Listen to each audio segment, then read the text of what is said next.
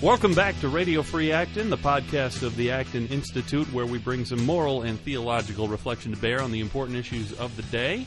If you missed our last edition, you'll want to catch that. Go back and listen to that, because we're actually on part two of a two-part series today, talking about healthcare reform. My name is Mark Vandermas.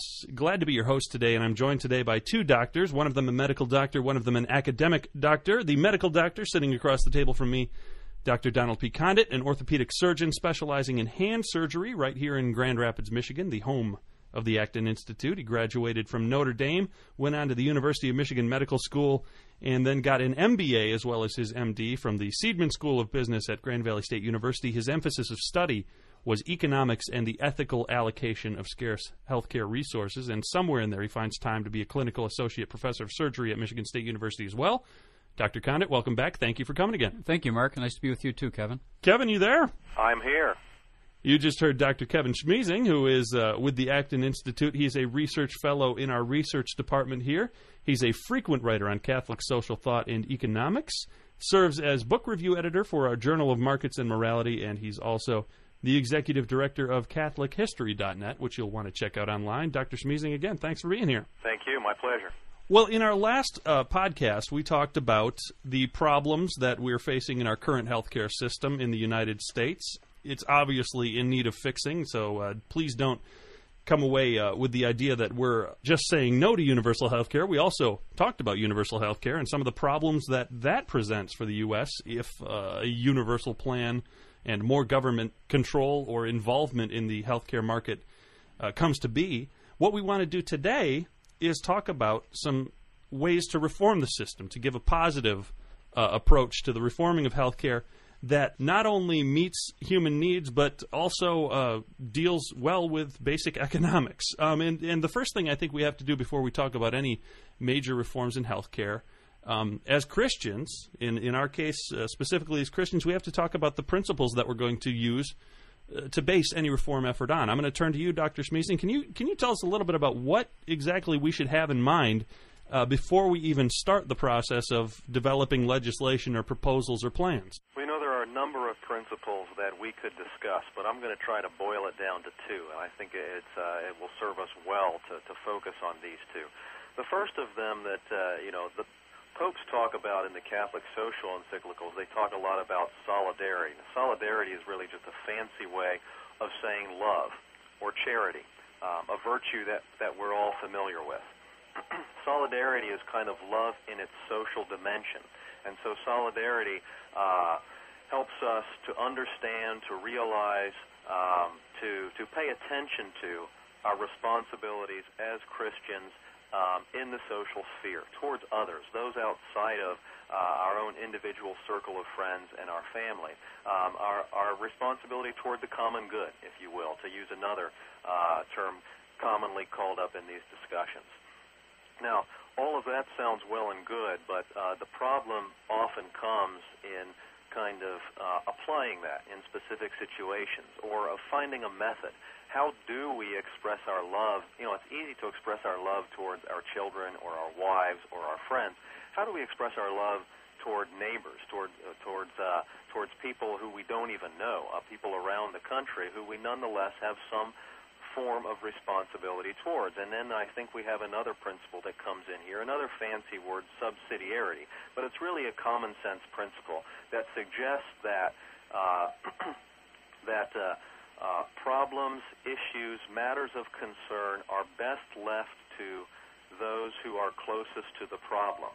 And when we have to deal with problems or when we have to address concerns, we sort of gradually move up a ladder of higher and larger institutions. So, for example, to take our issue at hand, health care, primary responsibility for health care, for maintaining our health and for securing the health care that we need, lies with us as individuals, and extending it very slightly lies with us as members of our family. So, as you know, as the father of a household here down in Ohio, I have responsibility for making sure my kids get health care. In some cases, where there is poverty or there is low income or there are other challenges, it might not be possible for an individual or for a household, for a family to provide for health care. And then we can move. We can move to friends and neighbors, extended family. We can move to church. We can move to local organizations. Finally, we can move to governments as a kind of final or ultimate safety net. That's the way subsidiarity works. It moves up that chain to higher and larger institutions to address the problems, but always with respect for the individual. And it's really a kind of principle that ensures that individual dignity will be respected, that the individual, the human person, won't be lost kind of in general discussions or general concern for the common good, for society as a whole. Good principles to work with. The question then is, what do we do? How do we proceed? And for that, well, the Acton Institute has resources. The most recent resource that we've put out on this healthcare issue is a book in our Christian Social Thought series. It was written by the man sitting across from me, Dr. Donald P. Condit. It's entitled A Prescription for Healthcare Reform. So I'm going to turn to you, Dr. Condit. And why don't you start laying out some reasonable proposals to reform U.S. healthcare? What can we do to fix the problems that we have without completely overturning the current system and possibly hurting people?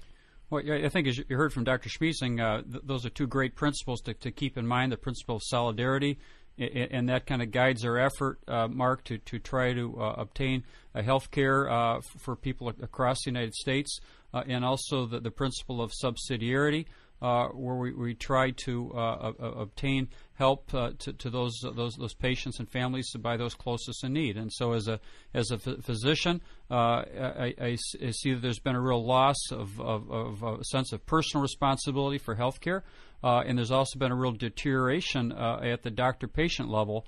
A deterioration of the doctor-patient relationship with third-party intrusion on that relationship, and so I think with those two principles we have a lot to offer in terms of a Christian prescription, if you will, for healthcare reform, and this is reinforced most recently by Pope Benedict XVI, who speaks in his encyclical Caritas in Veritate, and he begins the 4th chapter talking about rights and responsibilities and how a right, and you can apply this in terms of health care, and he speaks of rights presupposing duties, and in our context today that would be a right to health care also presupposes a duty to take care of yourself and take care of your family and participate in how healthcare resources are allocated. And just today, from the front page of the Wall Street Journal, there's a discussion of a woman with a history of congestive heart failure, and she knows if she has another hot dog with 1,000 milligrams of sodium, that's probably going to put her back in the hospital. And what does she do? And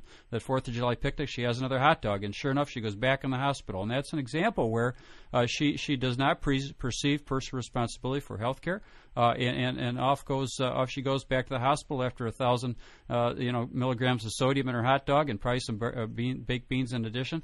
But then there's a several $1,000 health care bill, and I see this in my specialty of orthopedics, where people get Cadillac hip and knee replacements, if you will, at $40,000 or $50,000 a joint, and very little is asked about how much that's going to cost. And we can talk about MRI studies and so on, but there's a tremendous number of examples where this third-party system, where someone else is perceived as responsible for health care, is responsible for this overconsumption, and that's a big reason why Medicare is going to go broke in 10 years unless we do something different. And I just have to back up to the first principle here of Christian social thought is the dignity of the human person, and to leave it up to our government, who's had a track record of lack of respect for embryonic human life, in the abortion issue and euthanasia and so on.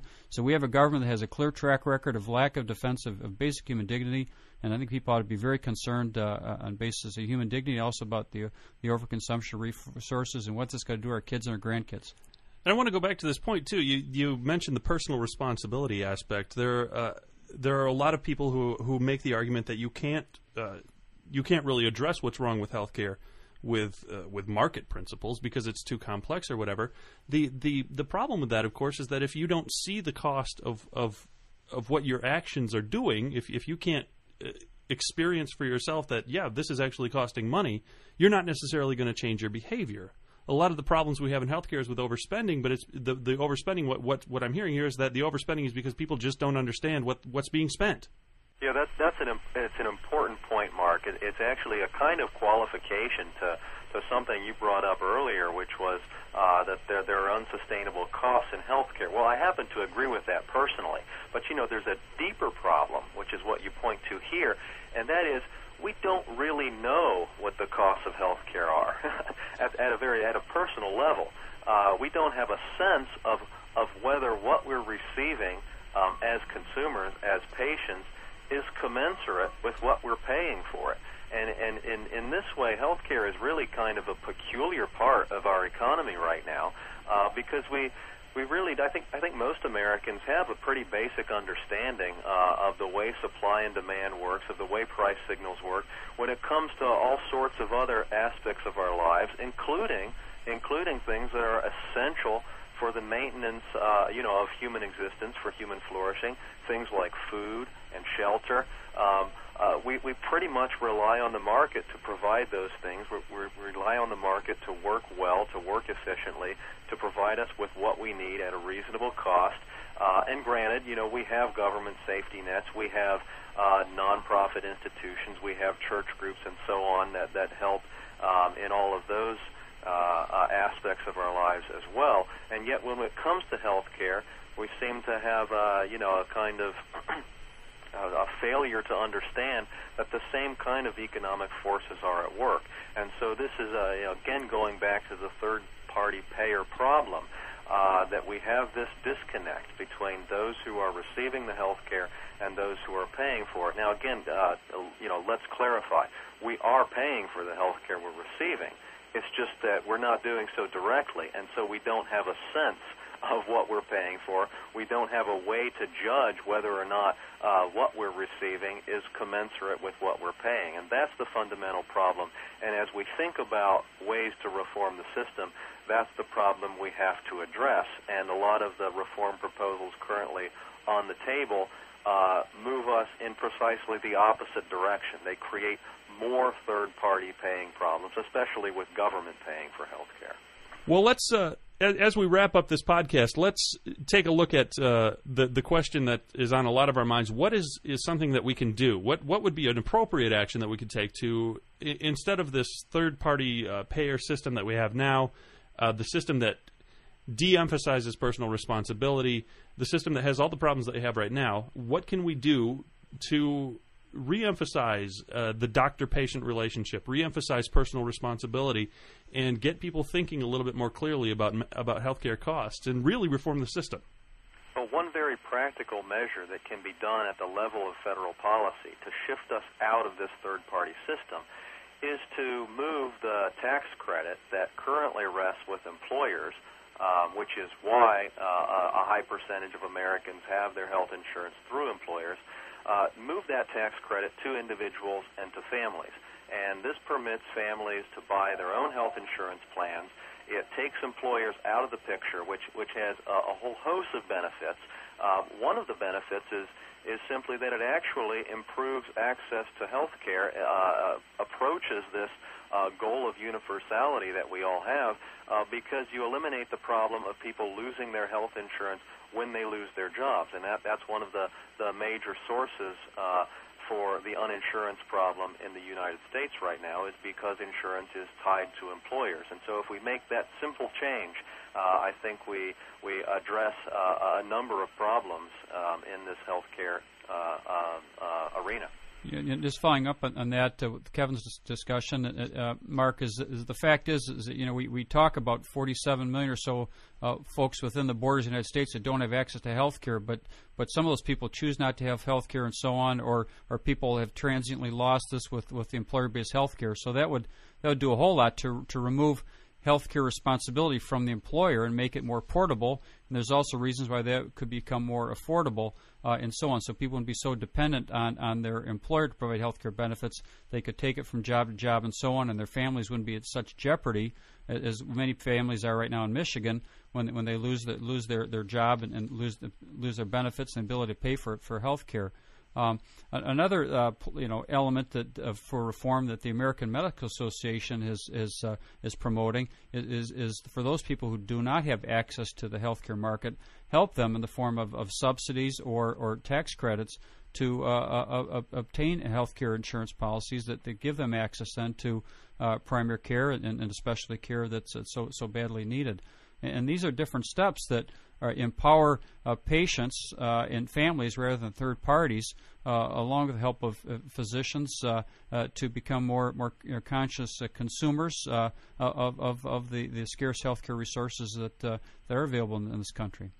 Dr. Donald Condit is an orthopedic surgeon here in West Michigan, specializing in hand surgery. He's also a clinical associate professor of surgery at Michigan State University. Dr. Kevin Schmiesing is a research fellow for the research department here at the Acton Institute. He's the book review editor for the Journal of Markets and Morality and executive director of CatholicHistory.net. Both of you gentlemen, thank you so much for joining us today. It's been an enlightening discussion. You're welcome, Mark. Thanks, Mark. And that'll do it for this podcast. We hope it's been enlightening for you, and we want you to tune back in the next time we're out with another edition of Radio Free Acton here on www.acton.org. I'm Mark Vandermas. Thanks for joining us today. We'll see you next time.